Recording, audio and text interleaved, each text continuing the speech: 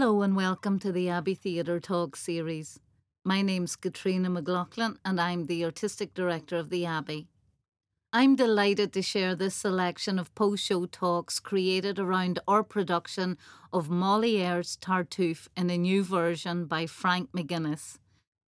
As part of my role here at the Abbey, I have the pleasure of stepping in to direct some of the shows on our stages, and Tartuffe is one of those productions. For me, this show was a real highlight because I got the opportunity to work with one of my literary heroes and fellow Donegal native, Frank McGuinness.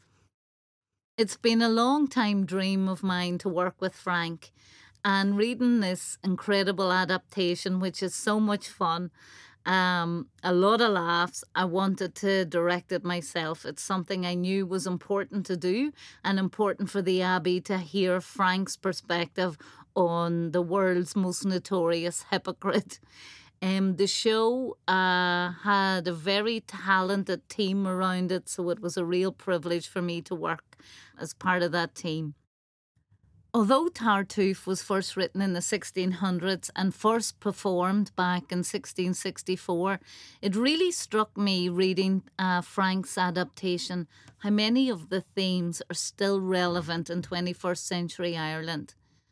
It's a dramatic comedy, and at its core, it's a play about hypocrisy. Hypocrisy as a tool for social advancement. It's really about power, the power of money, the power of sex, of patriarchal control. And it was really astonishing reading Frank's new version to see how many of these themes still feel so familiar and so present in Irish culture, even now in 2023. There's something about Tartuffe that makes me think about how we all engage with social media. And in an age where content is king and fortunes can change really quickly with a wrong-footed tweet or an online video, I wanted to bring that into the production in some way, creating a production that examined the big questions we confront as a culture and, I suppose, the new underlying norms of our society. So I suppose in trying to have a conversation with our audience and think about the themes that are reflected in this play, we could think of no better person than Katrina Crowe. This is the second time we've invited her back to the Abbey to explore the themes exposed in one of our productions. Katrina's selected a number of panellists to join her on the stage and be part of the discussion on the topics of Tartuffe. The first talk we chose covered Me Too, Confronting Patriarchy and Sexual Oppression. For this talk, Katrina was joined on stage by Irish Times writer and columnist Roisin Ingle and We Consent campaign project manager with Dublin Rape Crisis Centre, Sarah Monaghan. They discussed the Waking the Feminist campaign and how we've done since the campaign was first launched back in 2015. For example, is there more to be done? The panel also explored whether toxic masculinity is a response to women's attempts to defeat sexual oppression. The second talk was around religious hypocrisy. This was a conversation explored by Katrina along with journalist and novelist Jean Kerrigan and journalist and writer Caelan Hogan. Together they discuss the general theme of hypocrisy and if hypocrisy is part of the Irish system of elision of difficult things. I hope you enjoy listening to both these conversations.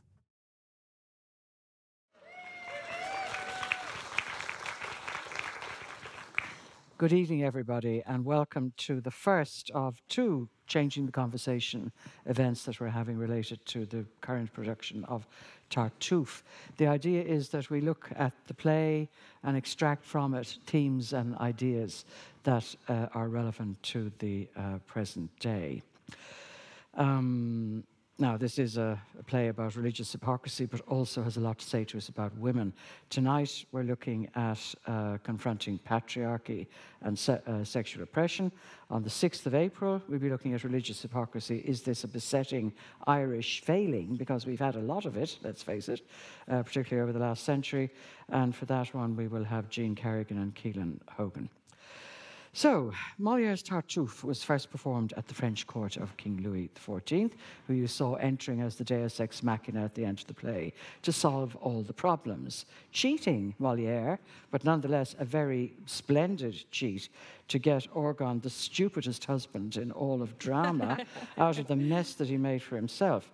The play was almost immediately banned in 1664 when it was performed, due to the opposition of the Archbishop of Paris, whose name was Paul Péréfixe, which makes him sound like a character out of Asterix, the Gaul, along with Idée Fix and Obelix. He thought its revelation of a character outwardly pious, but inwardly lecherous and deceitful and avaricious might encourage audiences to emulate him. How little faith the Archbishop had in his flock. He thought that if they saw someone behaving like this, they would do so too. So it was performed in private over the next 5 years, mainly for courtiers who loved it, and not seen in public again until 1669 when it was a smash hit. Now, Tartuffe is full of women characters with forthright opinions, which they express regularly. Even though it is, women in 17th century France had very few rights. They were handed over like chattels from father to husband. They couldn't vote or hold political office, and their education was restricted to learning to be a good wife and mother. None of that stops Elmire, particularly Doreen, who cannot stop telling us things and voicing her opinions, and Pernell, who's on the other side, from telling us and the men in their lives all sorts of stuff that they don't necessarily want to hear. Now, the heroine of Tartuffe is Elmire, who's the wife of the aforementioned stupid Orgon. She takes steps to expose this religious hypocrite, who comes very close to dispossessing her family completely by being resourceful, willing to risk sexual assault to reveal Tartuffe's lechery to her husband, who is lurking where he belongs, under the table. Women have problems today that they didn't have in the 17th century, mainly caused by the internet, like widespread exploitative pornography and social media, which focuses its bile to a large degree on women. Since the 17th century, we've had the first and second waves of feminism. We got the vote for women around the turn of the last century. Women now, by and large, in the West, have proper citizens' rights. But these are fragile, as we can witness by the rollback of reproductive rights in the United States at the moment, where a large number of states are outlawing the right to abortion, given the disgusting decision by the Supreme Court last year. So how are we doing here? We've repealed the Eighth Amendment to the Constitution, which is a huge achievement. We have legalized same-sex marriage, which is good for everybody. Is Irish feminism in good shape? Is toxic masculinity a la Andrew Tate, who luckily is locked up in a prison in Romania, and long may he remain there, is that a response to women's attempts to defeat sexual oppression? And what about the importance of the idea of consent in sexual relationships? So I have two splendid women with me here tonight to discuss these issues. Roisin Ingle is a very popular writer with the Irish Times. You'll all know her, where her weekly column commands a large readership and response, and she has weekly fantastic accounts of her struggles with certain things. This week, making up a bed that she ordered months ago, and when it arrived, it wasn't the bed, but she still tried to make it up, and she had me crying as I read it that morning at the misery of it, and finding actually it was some other bed, or possibly half another bed, and half the right bed, and she could get nowhere on the phone with the vast legion of people who are there for customer care, a thing that is much more honoured in the breach than the observance. She's a very astute commentator on many aspects of modern Ireland. She's a resolute feminist. She's the person who runs the brilliant Irish Times Women's podcast. And she's the author of two collections of her columns, Pieces of Me and Public Displays of Emotion. With Natasha Fennell, she edited The Daughterhood, a collection of essays on mother-daughter relationships, including her own with her beloved and accomplished mother, Anne. Sarah Monaghan is the Consent Project Manager at the Dublin Rape Crisis Centre.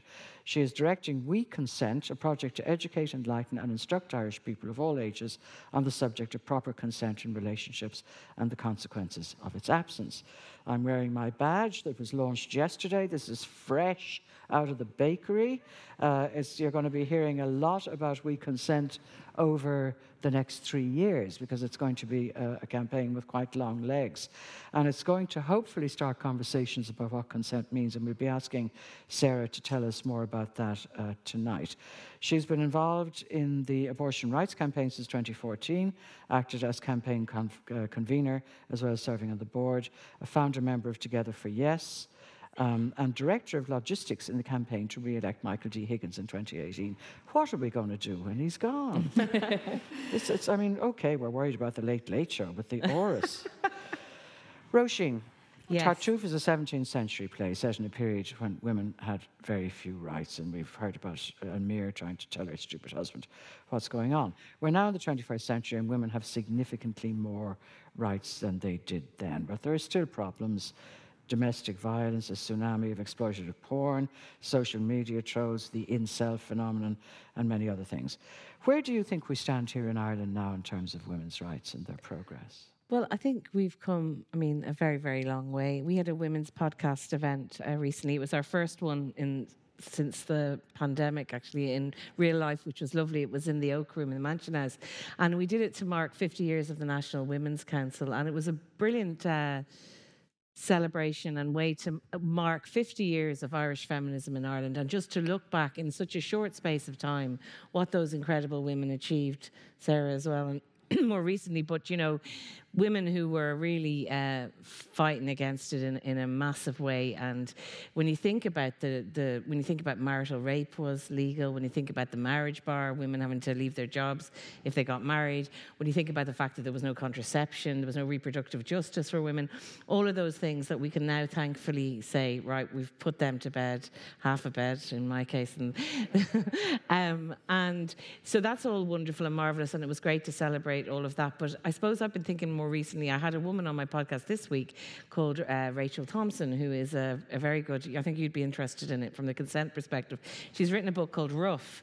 And I've been talking to quite a few young people lately about the kind of issues that they're dealing with, sexual issues, sexual violence that's coming in different forms now than, say, women in the 70s and the 80s were having to deal with. So she talks about things like stealthing, which I don't know if anybody's heard of that phrase, but it's basically a man taking off a condom in the middle of sex in a surreptitious way and doing that, so that's stealthing. The other thing of digital flashing, which I think is better known as dick pics, but people being sent, if someone did it in the street, you'd be able to go to prison, but people are being sent these things. So I just find it very interesting how, whether it's technology or whether it's just new, different ways, the things that women were grappling with, like, it's not like they've gone away. They've taken different forms. And one of the things this woman, Rachel Thompson, was talking about was non-consensual choking in sex as well, which is another thing I've been talking to a few young women about lately. This has become quite normalized as far as I can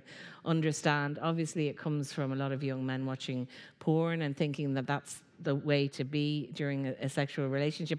And then young women sort of saying, well, this is the way it is, I'll just put up with it, not necessarily feeling great about it, but not knowing how to have the language to talk about it. So this book, Rough, is very interesting in, I think when Me Too happened, it's 5 years ago now, nearly 5.5, that made a lot of us think back on experiences we'd had in the past where we might have gone, oh, that was probably my fault, or I got myself in a bad situation, or maybe it was okay and I'm just a bit of a wuss. You hear people talking now about vanilla sex as if like ordinary sex is sort of boring and it has to be filled with all these different elements, whether it's sort of BDSM angles or things like that. So I feel like for younger people now, there's a whole other world that needs to be spoken about, needs to find language for, need to be able to put your hand up and say, I don't like that. And I think that's what you're probably doing a lot, Sarah, because it's subtle, a lot of these things. And, people are in vulnerable positions, not just women, men as well, as they come into their sexuality and they explore that. So a whole new world that I've been learning about, Katrina, which thankfully I've never personally had to deal with, but certainly makes me think about other things in my life. I think we've all had it, any woman, and indeed men in the audience have had sexual experiences where they've looked back and gone, oh, that was actually a violation, but I wouldn't have been able to put that word on it then. And I think it's brilliant that we are talking about all of this a lot more. It's not as graphic and as obvious as someone on a table, doing what Tartuffe was doing. But I think it's really important that there are people like Sarah and the Consent talking about it. So I'm dying to find out about your thing, actually. You're going to hear all about it now in a minute. She's the most eloquent person on the subject you could think of. Recently, I heard a young teacher on the radio talking about his secondary school class who were aged about 15, 16. And he decided to raise the issue of porn with them. And they were really relieved that they could talk about it. Yeah. And of course, what emerged from it, what's emerging now from the new studies about very young people watching porn as their introduction to sexuality, is that it's absolutely reinforcing the old stereotypes that women are supposed to be passive and submissive and do whatever the boy wants, and the boys are entitled to demand to be dominant and get what they like. I know. So, I mean, that's really terrifying, that stuff that we fought very hard as second-rate feminists to eliminate is now making its way back in through a huge billion-dollar industry that's available on your phone at all times. And what kind of surprised me, because I did an article for the Irish Times where I spoke to a lot of young women and men in their 20s. It was a bit of an embarrassing article to do, but I got into it after a while. After the third conversation, I was like, oh, tell me about choking, tell me about this. But a few of the women said to me that they don't expect to actually orgasm during sex, that the main thing is that the man does it. I just found it fascinating and devastating in a way, just like you say, that you thought you'd come to a point where women were now more, sexually autonomous, that they could ask for what they want, that they would expect those things. But these were like 20-something women who were saying, doesn't always happen, don't expect it to. The main thing is that he does. So I don't know. I mean, I don't like to say we're going backwards at all, and that's a silly thing to say. And in other ways, we're so far ahead, and there's so many great things happening. But I suppose it just shows me that these conversations, it's not just a one and done thing. It needs to be talked about in school. Richie Sadler does great work with young men in schools as well, talking about exactly that. And it's we're having a lot of conversations at the moment about sex education in schools.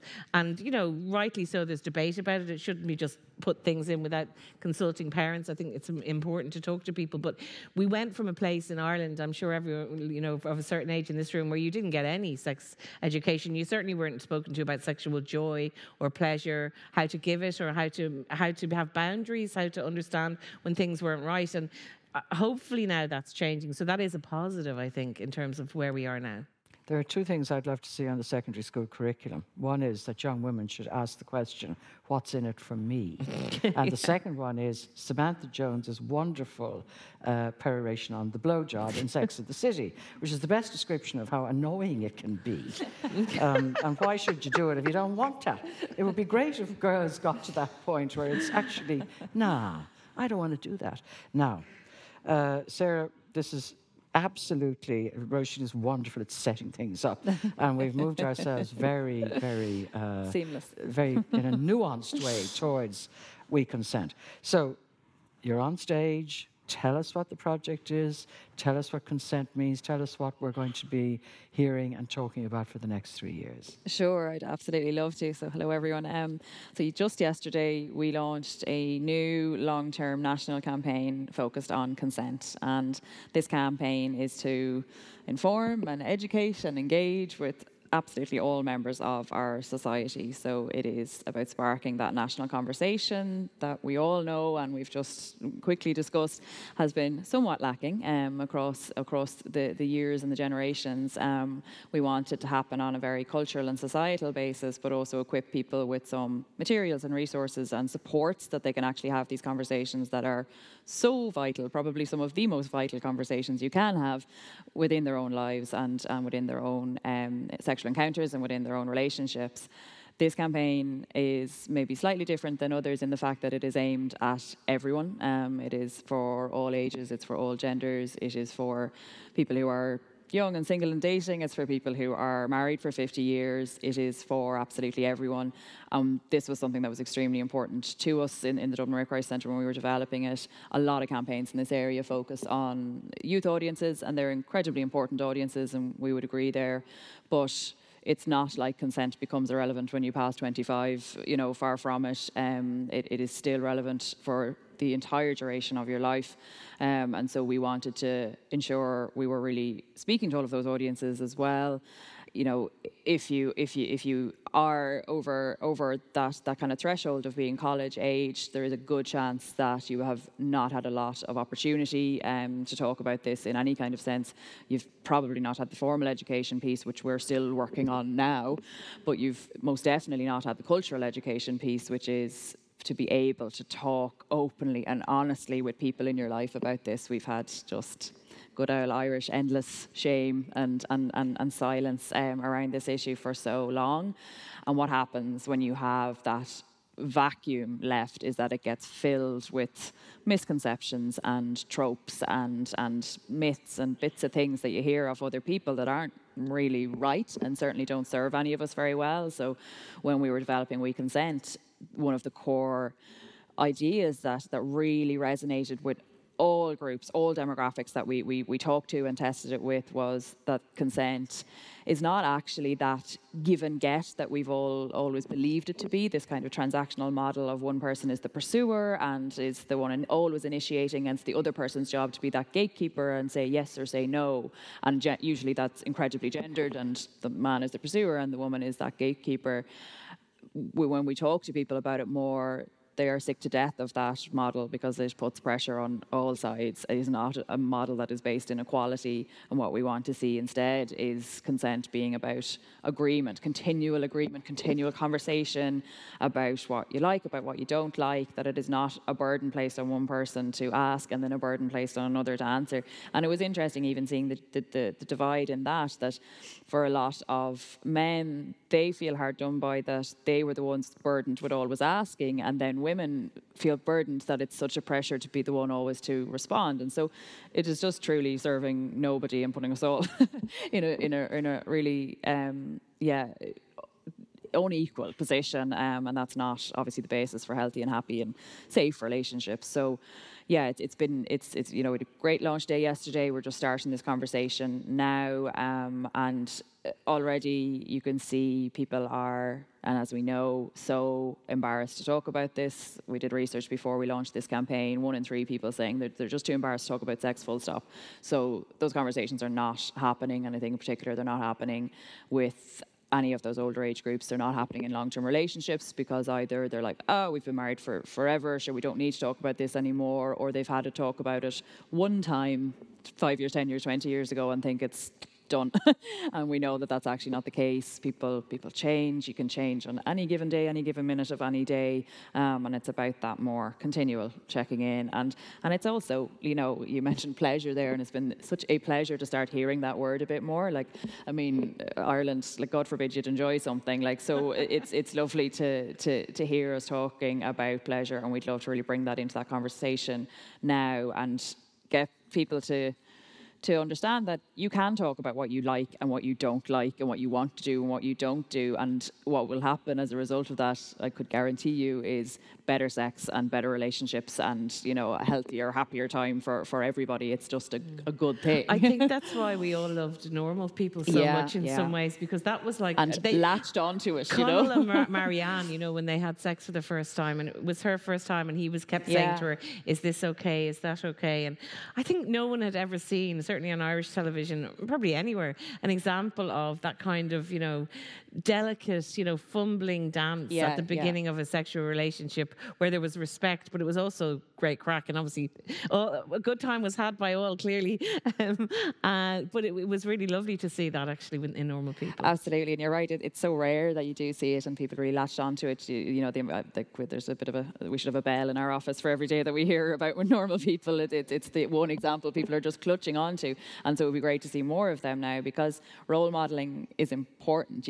There is a lot to be said for education in terms of what you learn in the classroom, but what happens when you leave the classroom and then you're looking to people around you, to how do they behave, what are their relationships like, what jokes do they laugh at, what comments do they make, how do they talk about people. That's the stuff that really shapes us, and really shapes the culture around us. So it's really important that all ages are, all people, all demographics are actually learning about this so that they can role model it when you come out of school and you're looking up to the cool lad who works in the pub or whatever it is that they're modelling for the you. ad for the consent thing. Yeah. And so it is brilliant because it shows all ages. And, there's the two gay guys and there's the man and woman in the taxi. And then there is the sort of late middle-aged couple, and I was a bit disappointed. I wish there had been the woman trying to have sex with the man rather than, because the man's kind of going, and she's like, not tonight, dear, basically. But it would be lovely if it was her, being a bit gamey and him kind of going, oh no, I've got a bit of a headache. I know, and it's definitely, that is something that isn't represented for sure, of seeing women initiate sex is just such an alien concept. And I suppose really wanted to make sure there was equal balance in that ad. Because this shouldn't be such a foreign concept. But it was such a beautiful ad to see. I mean, I didn't know about your campaign when I watched it, and I was kind of going, what is this? This is so unusual and refreshing, and it was brilliant to see it. It is terrific, and we're going to see a lot of it. I suppose, obviously all three of us would be feminists and all have been involved in various campaigns over the years to liberate women, as we used to call it. But men need liberating too. And one of the interesting things about We Consent is that a lot of male friends of mine have said to me, what can I do or have that will allow me to proclaim that I'm opposed to violence against women and to sexual harassment and all those things? And now we have something. It's this badge. And you can give that to your male friends, and they will wear them if they're willing to have a conversation about the matter. And part of the campaign is that it provides people with resources as to how to have those conversations, how to manage it. But I suppose to go to the darker side of some of this, and that's not, I know, where you have focused We Consent, but the extreme end of lack of consent is sexual assault, rape, and sometimes murder. And you come, of course, Sarah, from the Dublin Rape Crisis Centre. How are we doing now in this country in terms of sexual assault, rape, managing to stop it, people being able to come forward and get the help that they need if it happens? Yeah, the Dublin Rape Crisis Centre now is in existence for just over 40 years, founded just after the first Reclaim the Night march. So it was created to meet a desperate need in terms of violence against women and a desperate silence and a shame and a loneliness that people were left with these horrific experiences and nowhere to turn to. And it's an interesting question because it's quite difficult in ways to tell where we are. I think where we are now is certainly that there is more openness, and we've more and more people who will call our helpline now and say what happened to me was not okay, whereas in the past I wasn't there, but I know from my colleagues there was much more. There was a lot of silent calls, or there was a lot more immediate minimizing and excusing of what happened to them, was done to them, whereas that is still present, but it is ever lessening. And for the younger generations, I think that's really starting to come through. They will call and say this was not okay, and that is a really, I think, positive development. People are talking more. They're talking, even if they never come to us, they're talking to their friends, they're talking to, their colleagues, people in their family, anybody at all, and opening that up, because as we all know, across many social issues, silence and shame is probably one of the most dangerous things there is. And we've had a great deal of it around sexuality in this country. And it has, it rots society and it rots people, and any move that we can make in terms of just opening that up. And I suppose with this campaign, we are ever conscious that in every group, in every scenario you are in, there is a survivor in that room. There is someone who has experienced sexual violence of some sort. The statistics that we have are 1 in 3 people. So it is not something that is way off to one side and boxed off. And so whenever you are talking, expressing opinions, having debates that you think are theoretical and interesting and edgy, they are very real to someone who you care about, actually, and so someone who is looking to you to see if you are safe, if you are a safe person that they could come to, could confide in, or if you are not. And That's a really, really important message. Yeah. One of the people who really impressed me yesterday at the launch was Jared Gilroy, who fantastic. is a sports journalist. And he interviews sports stars, mainly male ones, on the media. And he was very perturbed by the level of misogyny, in particular, among young male sports athletes. He referred to the Belfast rape trial, which many of us will remember, and the horrible underbelly of what goes on in team sports when you actually get to see the texts, which we did in that. So but it's fantastic that there is a guy like that, and there are probably many more, who is prepared to say this is a problem. We need to call it out and to deal with it. Is this a bright, brand new day, or is it going to be uphill? What's your assessment of it at the moment, at the very beginning? Well, I've certainly been accused of being overly optimistic before, and will be again. But I think the day when you don't have that hope is a sad day. And we have changed Ireland repeatedly and massively in even in my time of being around social issues. So I certainly felt today, and we were only talking about it earlier, of feeling that kind of electricity you get in the air, and that power yesterday, of feeling like there is a movement, there's a moment, there is something, that the response we have had has been so overwhelmingly positive. People we've just never heard of, never interacting with us before, swarming in to say, what can we do, can we get involved?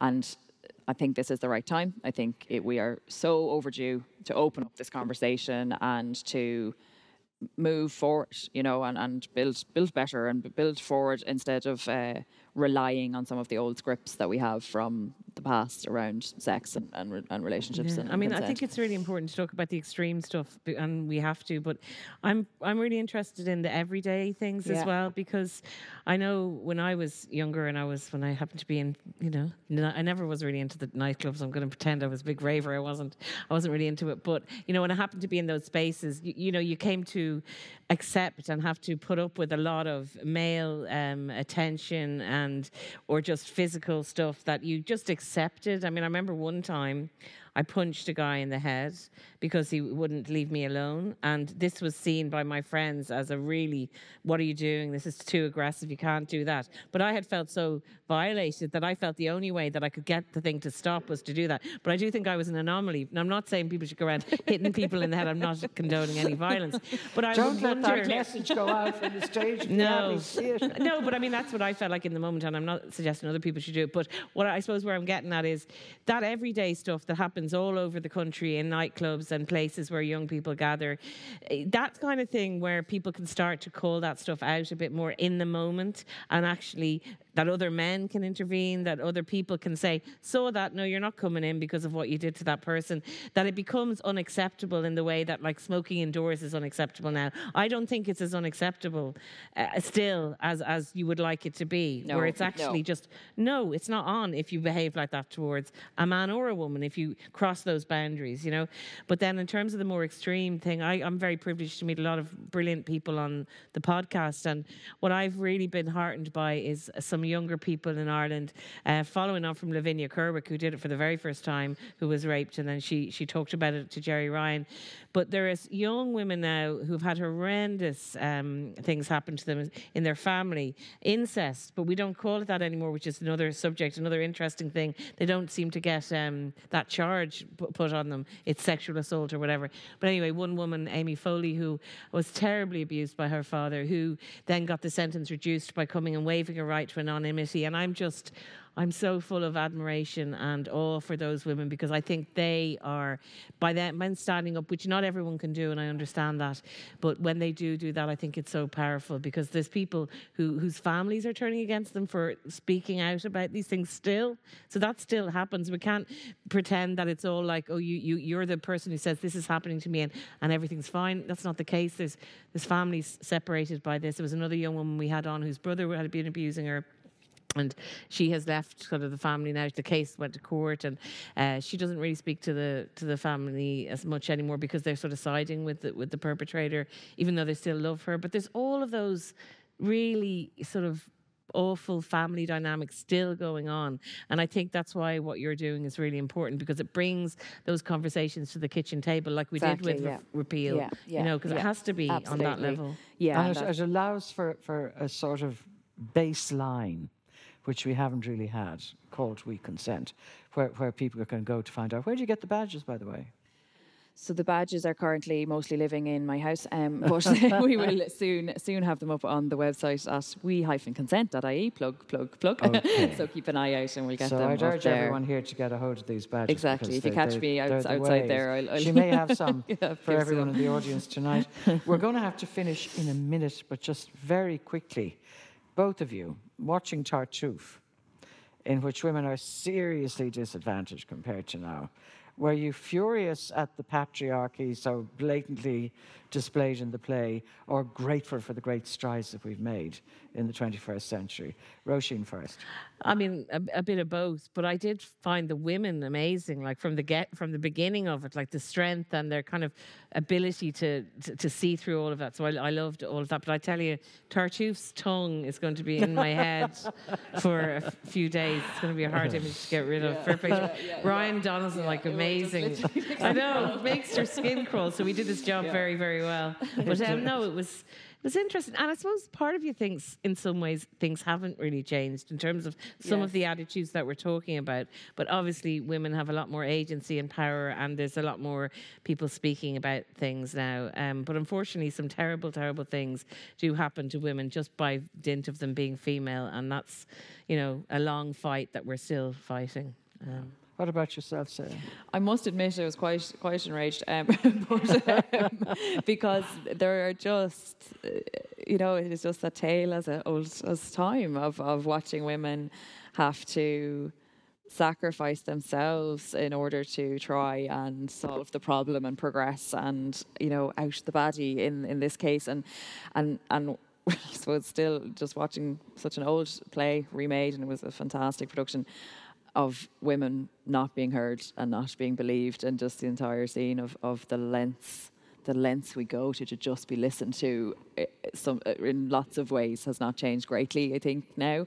I think it's changing, and I think it will continue to change. But there was a lot of familiarity there. And I suppose one thing that really I found touching at the end was watching the support system that exists for women at all times, and it has existed forever and always will. And that immediately, now I'm going to be terrible with names, but the woman all in black coming round to the wife and seeing her and knowing what she's feeling, and when no one else, it wouldn't even cross the men's mind necessarily that this is now what she feels. None of them looked after that poor maid who got bashed around each time she moved. Yeah.